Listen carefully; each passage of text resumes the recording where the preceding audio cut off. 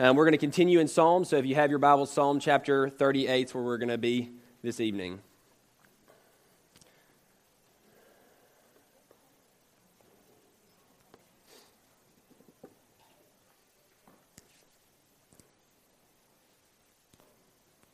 Give everybody time to get eyes on the page. All right, well, let's read it together, and then we'll begin to just walk through this passage. Psalm chapter 38, starting in verse 1, says this: O Lord, rebuke me not in your anger, nor discipline me in your wrath. For your arrows have sunk into me, and your hand has come down on me. There is no soundness in my flesh because of your indignation. There is no health in my bones because of my sin. For my iniquities have gone over my head like a heavy burden. They are too heavy for me. My wounds stink and fester because of my foolishness. I am utterly bowed down and prostrate all the day. I go about mourning. For my sides are filled with burning, and there is no soundness in my flesh. I am feeble and crushed. I groan because of the tumult of my heart. O Lord, all my longing is before you. My sighing is not hidden from you. My heart throbs, my strength fails me, and the light of my eyes, it also has gone from me. My friends and companions stand aloof from my plague, and my nearest kin stand far off. Those who seek my life lay their snares. Those who seek my hurt speak of ruin and meditate treachery all day long. But I am like a deaf man. I do not hear, like a mute man who does not open his mouth. I have become like a man who does not hear, and in whose mouth are no rebukes. But for you, O Lord, do I wait. It is you, O Lord my God, who will answer. For I said, only let them not rejoice over me, who boast against me when my foot slips. For I am ready to fall, and my pain is ever before me. I confess my iniquity. I am sorry for my sin. But my foes are vigorous, they are mighty, and many are those who hate me wrongfully. Those who render me evil for good accuse me because I follow after good. Do not forsake me, O Lord. O my God, be not far from me. Make haste to help me, O Lord, my salvation. Let's pray together. Father, we thank you for the privilege we have to come and to open your word, Lord, to hear the heartbeat of your servant David. Lord, we're so thankful for the Psalms and the way that you kind of, through them, just display the emotions and the heart behind our lives as believers. And so, Father, as we approach your word this evening, Lord, we're going to talk about some difficult things. And my prayer is that you would guide us into all truth, that you would protect us from erring anywhere. And God, that above all, Christ would be honored and made much of. It is in the name of Christ and through his blood we pray. Amen. Interesting psalm, isn't it? I mean, reading through it the first time, you hear things that you don't normally hear, things like, my wounds stink and fester. And it does, it's a little bit of a disgust thing. I mean, you read it the first time and you almost are just like, oh, that's a little gross, or a lot gross. But so what we're looking at this evening is something that perhaps we don't like to discuss too much: discipline.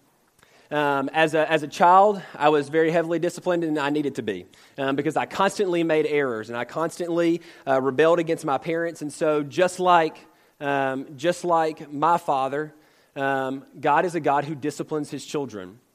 And so what we're going to look at this evening is a picture of David being disciplined. And when we think about David, very rarely do we think about any sin that he has aside from the sin that you see very clearly in Bathsheba, and then also him sending Uriah to die. I mean, those are the first things we think about when we consider David sinning. And for some reason, those are about the only times we consider David ever sinned. That's not the case, though, is it? David was a man just like you and I. David had his major issues. David very likely went through spells of some idolatry and rebellion against God. And what we're going to look at here is how God disciplined David and how David responds to that. But before we dive into that, there's a couple things I want to point out before we look directly at the text. First of all, have you ever considered that discipline is the most clear indicator of parenthood? I mean, so recently, I actually just got back from Colorado. My family and I went skiing. It was a great time. But my 3-year-old nephew went, and that was a first for me. Actually, my wife wasn't able to go, so I was able to share a bedroom with my 3-year-old nephew. It was a blessing. At 3 a.m., 1 a.m., at 3 a.m., and 5 a.m., every night, I would wake up to him screaming for his mother. The first time I tried to console him, after that, I just knocked on her door and woke her up because it's not my child. And so one of the things I noticed was when all was going well, his name's Camden, with him, I mean, I'd be playing with him, wrestling with him. He's 3 years old. I mean, he just wants to be thrown around and wrestle all the time. He eventually beat me just sheerly by fatigue. And But there's a moment that I was wrestling with him, and he got a little aggressive and threw a shot at my face. 3-year-olds. And immediately my thought was, you need to go head to your dad, because discipline's not my job. If you ever walk through Walmart or something like that and you see someone disciplining a child, your first thought's going to be, that's their kid, right? Rarely are you going to come across someone who's disciplining a child that it is not actually their child. It's the parent's responsibility. It's dad and mom's responsibility to discipline a child. In the exact same way, we as children of God can often be identified by the way that God disciplines us. And so let's look at this. There's a couple of things I want to lay down before we dive into this, because we're going to talk about suffering for just a little bit. And there's some distinctions we have to make. First of all, I would tell you or argue that there are 3 major reasons that we suffer. First is for obedience. We'll go from good to bad. If we be in Christ and we're obedient to his call and command on our lives, there will be times of persecution and suffering. All of you are familiar with this. We talk about it. Think about, we have brothers and sisters around the world who are being put to the sword because of their faith in Christ, because they are being perfectly obedient and following after him. Their suffering is the result of a fallen world, and they are passionately pursuing a holy God in it, and that will be persecuted. So one of the reasons men suffer is because of obedience to Christ. Another reason men suffer is because of a consequence due to sin. When you sin, there are consequences. They may be small in your mind, but ultimately there are indeed consequences. If you look at really any sin throughout your life, just take it personally for just a minute, you can identify, I would argue, a consequence that is directly related to some sin that took place in your life. At bare minimum, I can. When we sin, there will be consequences. For instance, let's take David here. David, when he sinned with Bathsheba, a child was born and that child perished. That was a consequence of that sin. Far past that, there are many other consequences. Things ultimately like David not being able to build the temple because blood was on his hands. And there are consequences for our sin. Lastly, that oftentimes we suffer due to God's discipline of us. Now let me make a distinction. Only those who are believers in Christ will suffer due to God's discipline. Now, that's something that many people might not like, but ultimately that's a blessing. For those of you who have children, you discipline them, and when you do, you say things like, this hurts me more than it hurts you. Your child disagrees. And you say things like, I do this because I love you. I will never forget the first time my mother told me that, and I looked at her, and I said, that's a twisted love, and then I got another spanking. And but why do parents discipline? They do it because they don't want you to repeat the same things over and over again and ultimately continue to harm yourself throughout your life by doing things that just simply aren't meant to be done. And so what we have here as we look at Psalm chapter 38 is a perfect example of what we find in Hebrews chapter 12. So in Hebrews chapter 12, starting in verse 7, I want you to identify that. If you could turn there, I just want you to have your hand on it because we're going to look at that or consider it really throughout the remainder of the evening.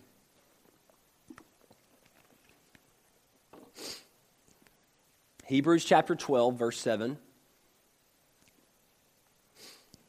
says this, it is for discipline that you have to endure. God is treating you as sons, for what son is there whom his father does not discipline? If you are left without discipline in which all have participated, then you are illegitimate children and not sons. I'm trying not to preach on this text, but I have to point this out. Listen to that language. If you have not participated in discipline, then you are illegitimate children and not sons. Just pointing that out as we look at this, and as we consider our own lives and being disciplined by the Lord, man, it should be a moment when we feel that discipline, we say, man, praise God because it's confirmed that I am actually a child of God.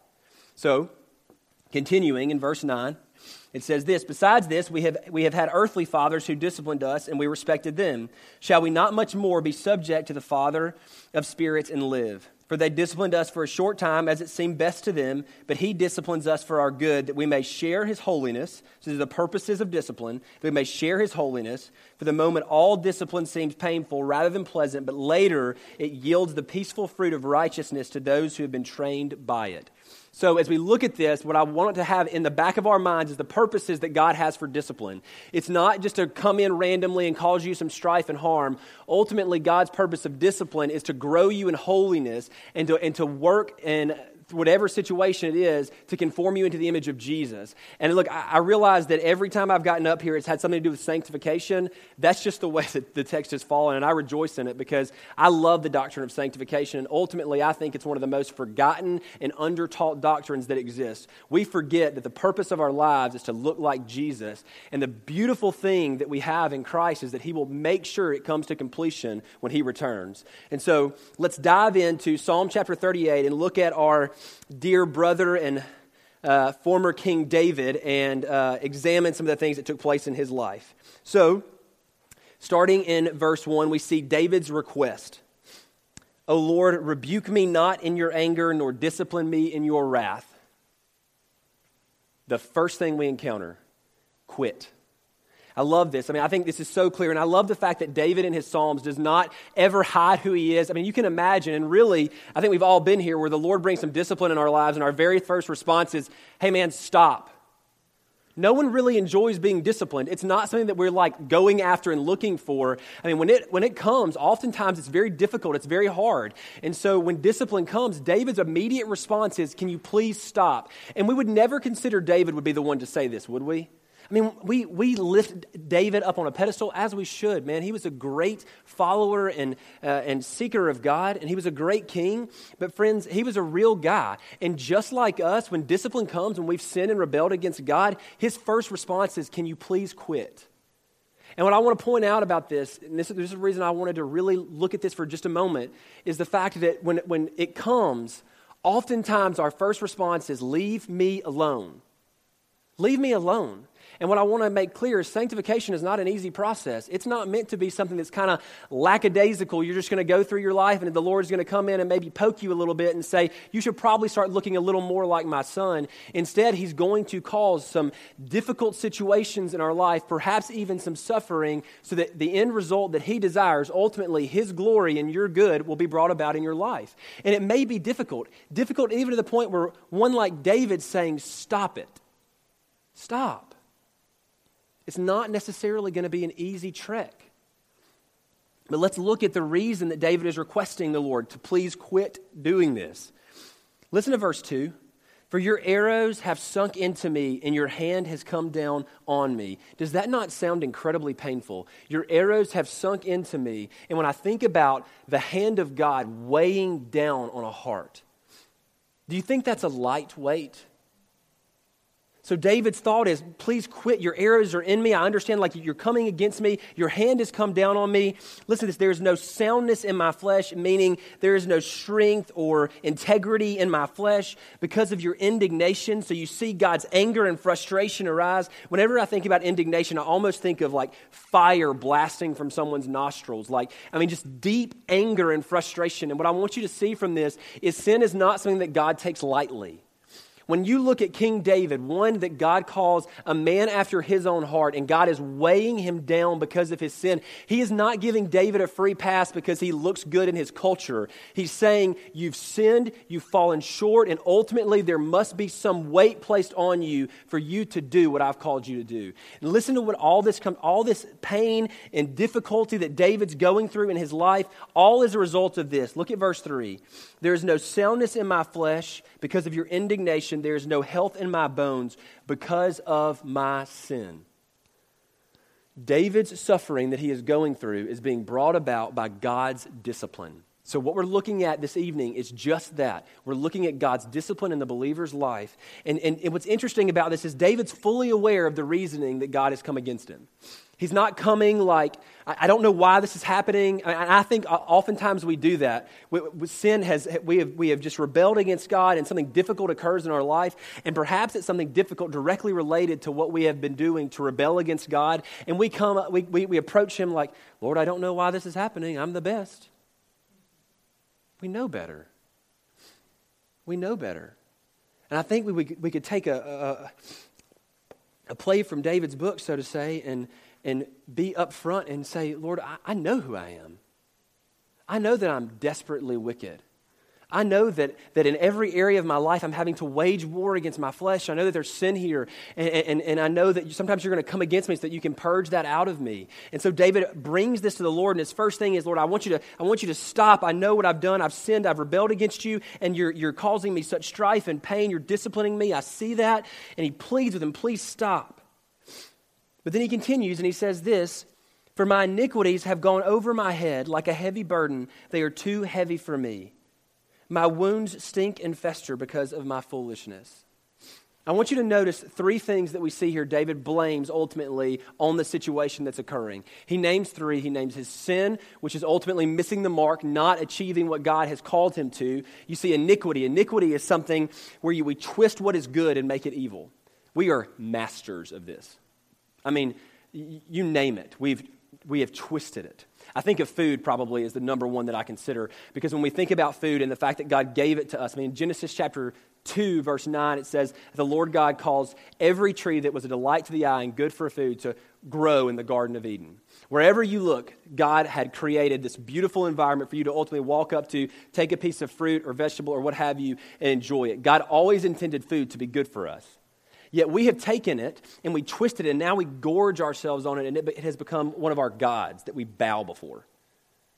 And so iniquity is taking the good things that God has given us and making it wicked and evil. And so when David's considering all the things that he's done, he says, because of my sin, my iniquity, and my foolishness. And when I look at this text, historically, no one really has put a certain moment in David's life where he wrote this. You know, people had some ideas, all of which none of them ever gave any backup for. And ultimately, I think David penned this in just some sinning time of his life that it was never really recorded. And honestly, as I look at it, the first thing I think about here is idolatry. And I'm taking a jump here. Let me be first to tell you, this is not something you can find in the Scriptures. It is simply something that I kind of look at and I can kind of see. Not in the Bible, just my opinion. I think there might have been a moment of idolatry in David's life. And when I look at this, you see this, I've twisted something, I've made it evil, I've sinned, I've rebelled against you, and I have become a fool, and he's labeling this. And so what God is doing is ultimately coming in and yanking that away from him. He is causing him some physical strife. He has wounded him for a singular purpose of bringing him to repentance. But if you look at the language here, my wounds stink and fester because of my foolishness. I'm utterly bowed down and prostrate all the day. I go about mourning, for my sides are filled with burning, and there is no soundness in my flesh. I am feeble and crushed. I groan because of the tumult within my heart. This was not a quick blow either, was it? I mean, listen. I mean, once again, just a weird verse, but my wounds stink and fester. That's a blow that takes time, isn't it? Like, that's not something that happens instantly. It's something that God is using to remind him of what he's done. It's something that God is using to constantly hit him. Like, you have done this. You've sinned. You've committed iniquity. You have been foolish. And God has given him a blow. And that one it is festering in not only his body, but in his mind. He's mourning. I mean, it is absolutely just enraptured every part of who he is. And here's the question. Do you think as every time that side burned, or even maybe he smelled the stench from his wound, he thought about his sin and rebellion against God? I mean, I have to say, there was a moment when I was in 9th grade, we had a technology class, and there was a laser that you weren't supposed to play with. I did. And I was sent to the principal's office, and I was given two licks, ultimately. And I remember walking back to the class, and I'm you know the joke, I'm going to spank you so hard you can't sit down. This principal succeeded, and I went to sit down in my chair, and the second I did, I popped up instantly because, man, pain struck me again. And I think ultimately what God is doing here is the exact same thing that I felt that day. I remembered, I'm not touching that laser again. I'm not going to do it. In the exact same way, I think what God has done to David is wounded him in a way that when he considers perhaps going back to whatever sin that God has ripped away from him, he feels the side burning, or he smells the stench of that wound. And so God has been very, very harsh to David because he is dealing with something that is harsh. And so let me take a brief pause here because I think it's necessary that perhaps some of you think, man, how harsh is God being with him? And if you're asking that question and you're considering that, it's probably because we don't have a high enough view of sin. We really do not consider that it is as wicked as it actually is. I don't think when we think about sin and its ultimate rebellion against God that we ever really think to ourselves, man, this is an offense to God and it is worthy of eternal hell. I mean, we laugh at sin. You get that? I mean, when you turn on the TV, how often do we hear a joke that is wildly inappropriate and we giggle at it? You see, it's easy for us to look at this and perhaps say, man, God's being very, very harsh, but ultimately the reason we do that is because we don't really believe sin's worthy of condemnation in hell, do we? We don't really believe it's eternally offensive to God. Friends, if we had just an inkling of the true hatred that God has of sin and the offense that it is to His holiness, then we would treat it very, very differently. And we would look at a passage like this where God is willing to wound a servant of His due to it, and we would say, man, how easy He got off. How kind was God? How gracious was He to simply wound him that he might be brought to repentance? But so one way that God would discipline us is by giving a physical blow. Secondly, we see this starting in verse 9. O Lord, all my longing is before you. My sighing is not hidden from you. My heart throbs, my strength fails. In the light of my eyes, it also has gone from me.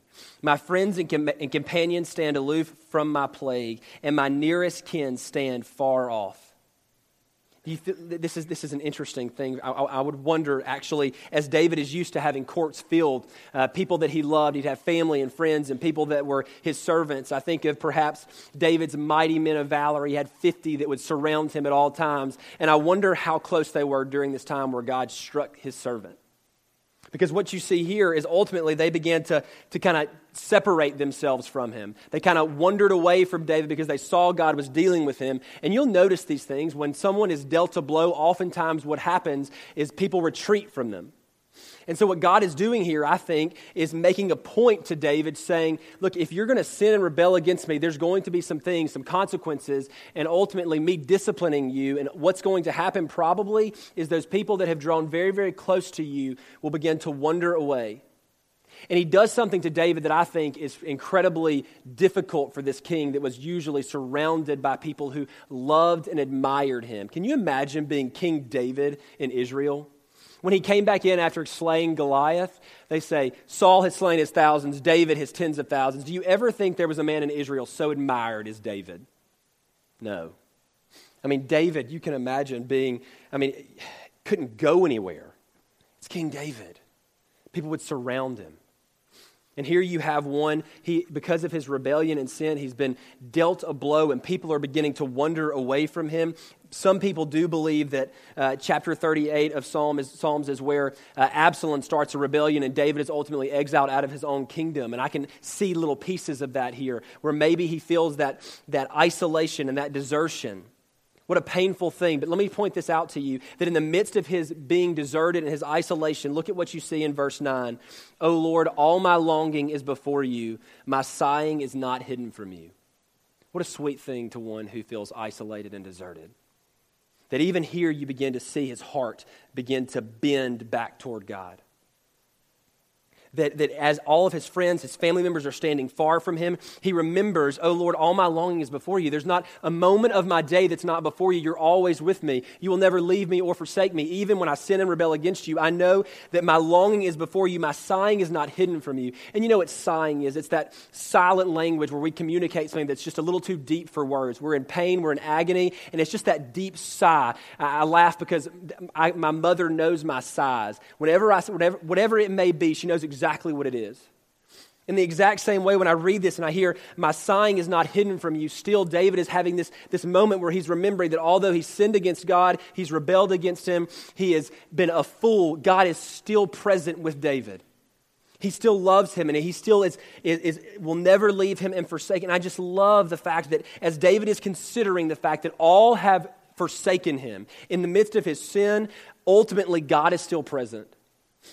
God is still present. His promises are still true. And I wonder if David even considered when the kings would write out the Old Testament books of the Bible, particularly the first 5. And I wonder how many times he wrote, I will never leave you or forsake you, as he wrote that out. And as he's sitting here penning this, he was reminded, man, I know that my God will never leave me or forsake me, even in my sin. What a beautiful thing it is that although his friends and family have deserted him, he's reminded once again, my sweet king will never leave me. And then continuing, you see this in verse 12.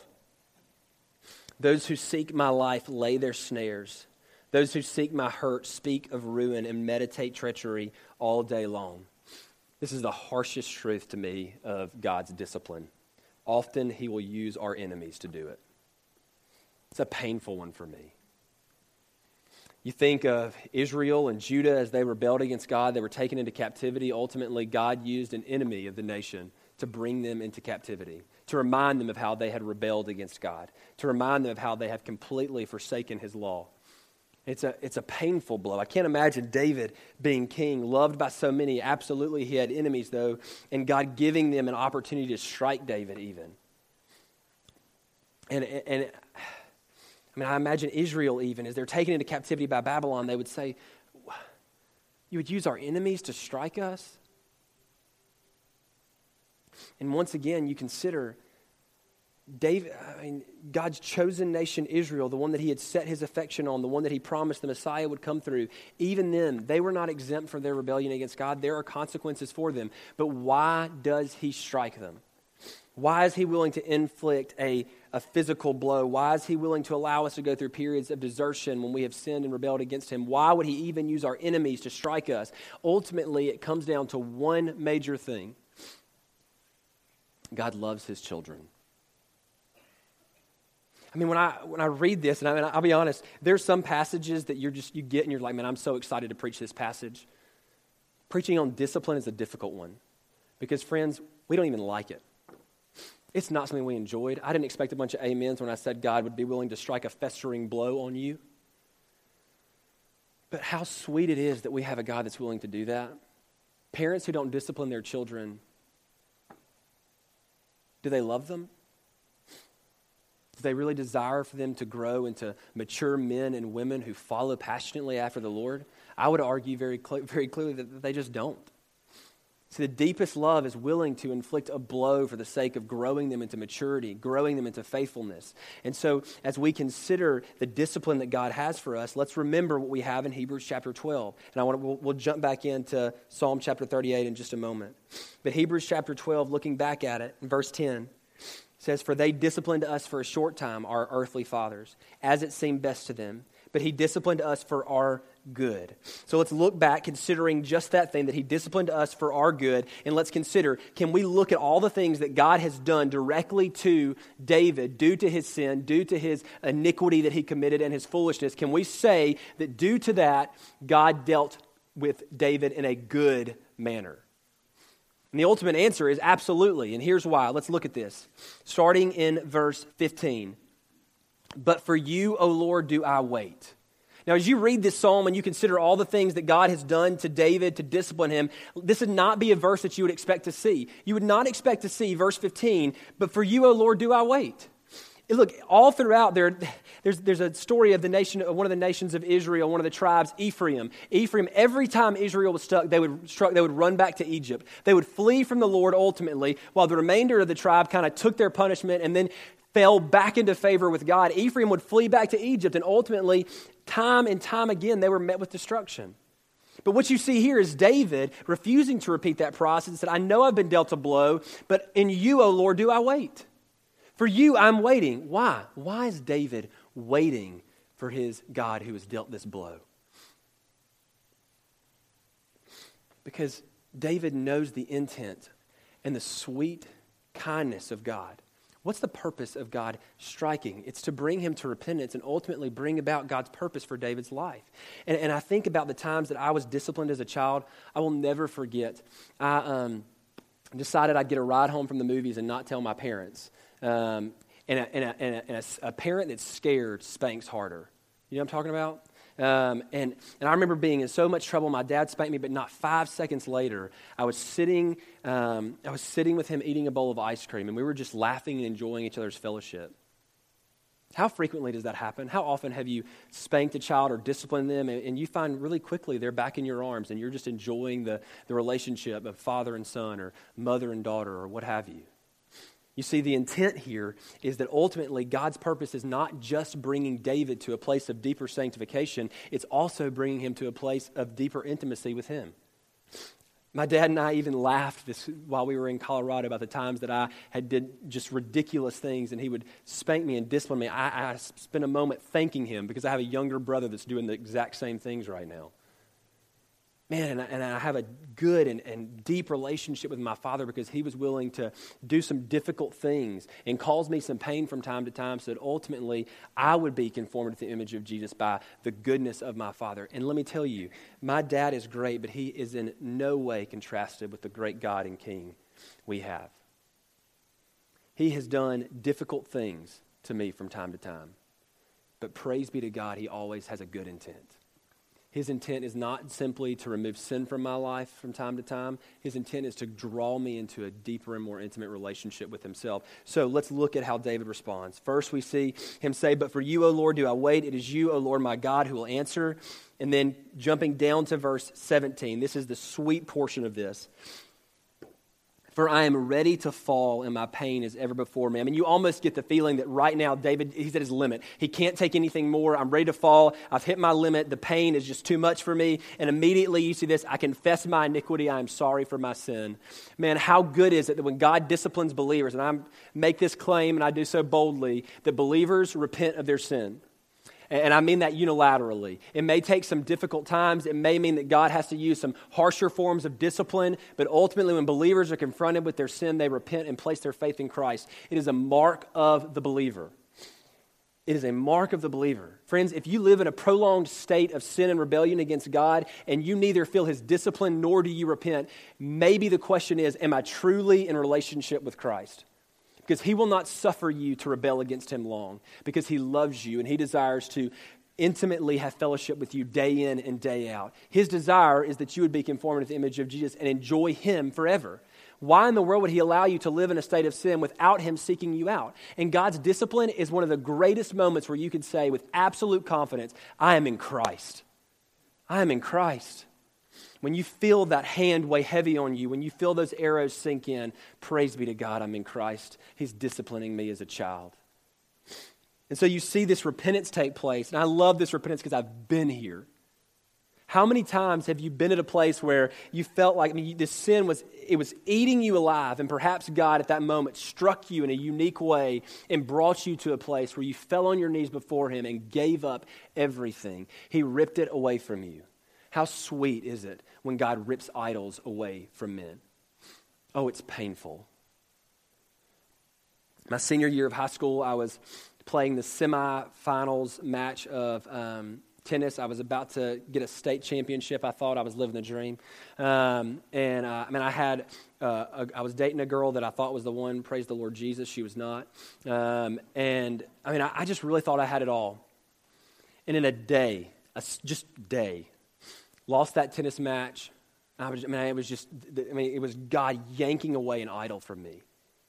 And then on the ride home, this girl broke up with me. It's just like God was taking an axe to everything, but he was taking an axe to all of these things that I had set up as idols and I was bowing before and worshiping. And when God rips an idol away from people, it's painful and it's difficult, but ultimately his purpose is that you might celebrate something that is eternal and doesn't ever change. Because I was going through so much strife and so much pain worshiping these idols because they were fickle, they burned, and ultimately when Christ yanked them away from me, I was met with such great joy knowing that I have a God and King that never changes. And that he is one who would seek after me. And so we see this. We see repentance and faith from David. He looks, I confess my iniquity. I'm sorry for my sin.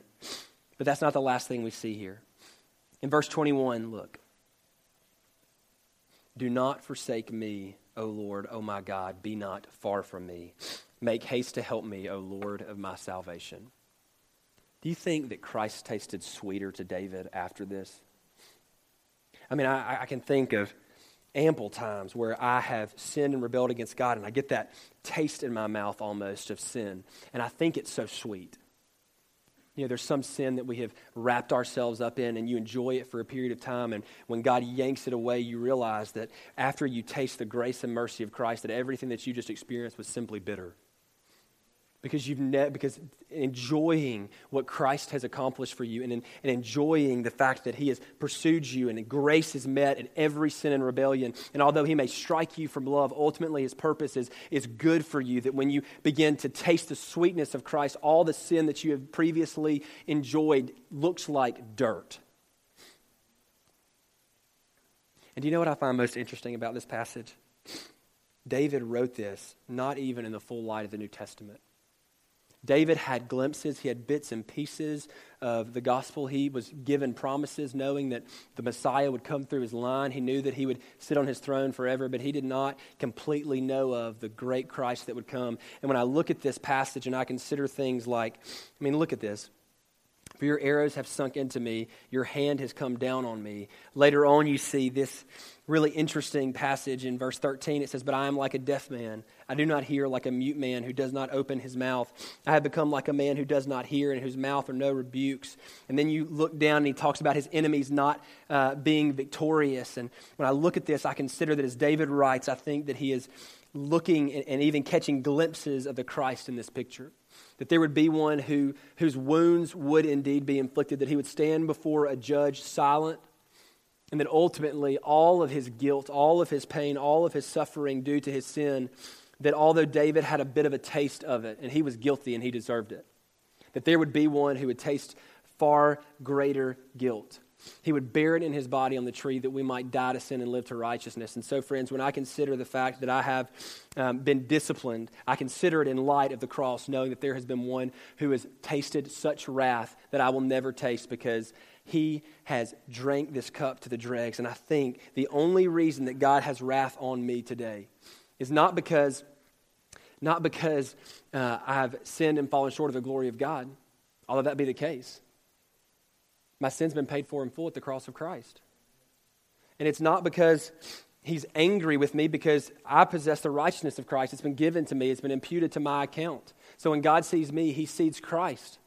The only purpose that God ever inflicts wounds on saints is to conform them into the image of Jesus. And so anytime we go through difficult times, tribulations, or sufferings, we rejoice knowing that we as legitimate children, God is actively working in our lives to make us righteous and stand before him holy and blameless. Isn't that a sweet thing for the believer? That when suffering comes, we rejoice. We rejoice. Because it's not because he's angry, no. He loves us as dearly loved children. It's because he has a purpose for us. He desires us to be conformed to the image of Christ. It is a promise that he has guaranteed for us. Romans chapter 8, verse 28 and 29. Romans chapter 28 is one of those verses that everyone knows. For God works together for the good of those who love him and are called according to his purpose. Isn't that a good verse? I love verse 29, though. To me, it just kind of brings it all around. That those whom he foreknew, he also predestined to be conformed to the image of his Son. What's the good that God desires for you? Conformity to Christ. And in every situation, whether that be the best of times in your life where you are walking faithfully with God, that you just feel as though sin can't touch you, it's been put to death by the Spirit, and all is well, and you're walking faithfully with him, his desire is to conform you into the image of Jesus. And when all is awry in your life, when you have sinned, when you have committed the sin of idolatry and you've bowed your face before things this world has to offer, and you realize in those times that it has nothing on Christ, and he comes in, he yanks them away from you, and it may be painful. His purposes are the same. His purposes are always the same, to conform you into the image of Christ. And so, sweet friends, my prayer for you is this. At the beginning of this chapter, you hear David say, "O Lord, rebuke me not in your anger, nor discipline me in your wrath." I have to wonder, as David was brought out of the sin, as he experienced the sanctification that took place through it, I wonder if he would go back and pen, "Rebuke me in your anger, discipline me in your wrath." And friends, I'm convinced that we as believers in Christ should maybe make this a prayer from time to time. Lord, if there be any wicked way within me, if I have sinned and rebelled against you, if there is some idol that I have set up for me, rebuke me in your anger. Discipline me in your wrath. Make it clear to me that I am your child. Make it clear to me that I am your child, and bring about your purposes in my life. And so, sweet friends, my thought and my prayer as I prepared this was, Lord, is there anything in me that I need to be rebuked for? Is there any discipline that you need to carry out on your servant, on your son? And so my prayer for you is that maybe you would be so bold to pray the same. ask the Lord, seek him, and pray a very crazy prayer. Lord, rebuke me in your anger. If there be sin in me, kill it. And Lord, let me taste how sweet you are in comparison.